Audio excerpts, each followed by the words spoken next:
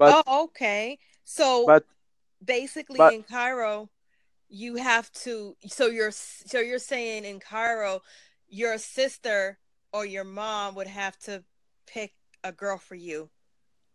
yeah, search the girl for you according to your request what she would be like.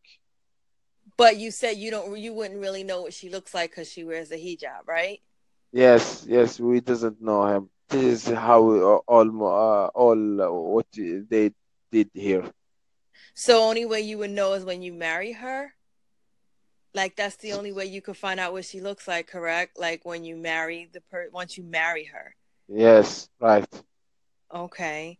So what my question is, which I was curious about, is what if I mean they have to know what if you don't like the girl? How does that work? Like your mom or your sister chooses a girl and you feel like you don't like this person.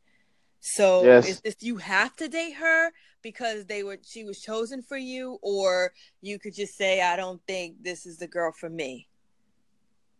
I think they have to be with her. This is cannot be. This is not the girl for me. It is not work here.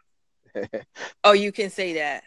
Yes, it is depend in person. If he can move on, if there is a kids, if there is a children, if you want to be patient, and if she understand, Mm-hmm. maybe she can change herself for him. I Mm-hmm. don't know because maybe here we are men society. Maybe here the men the power to the men here. Maybe we in Arab country. Maybe. What do Okay. you think?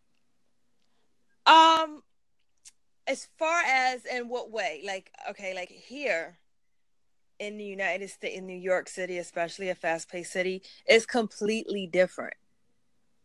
Yes, Like, are you I'm aware sure. of like the dating, what it's like here in New York or in the United?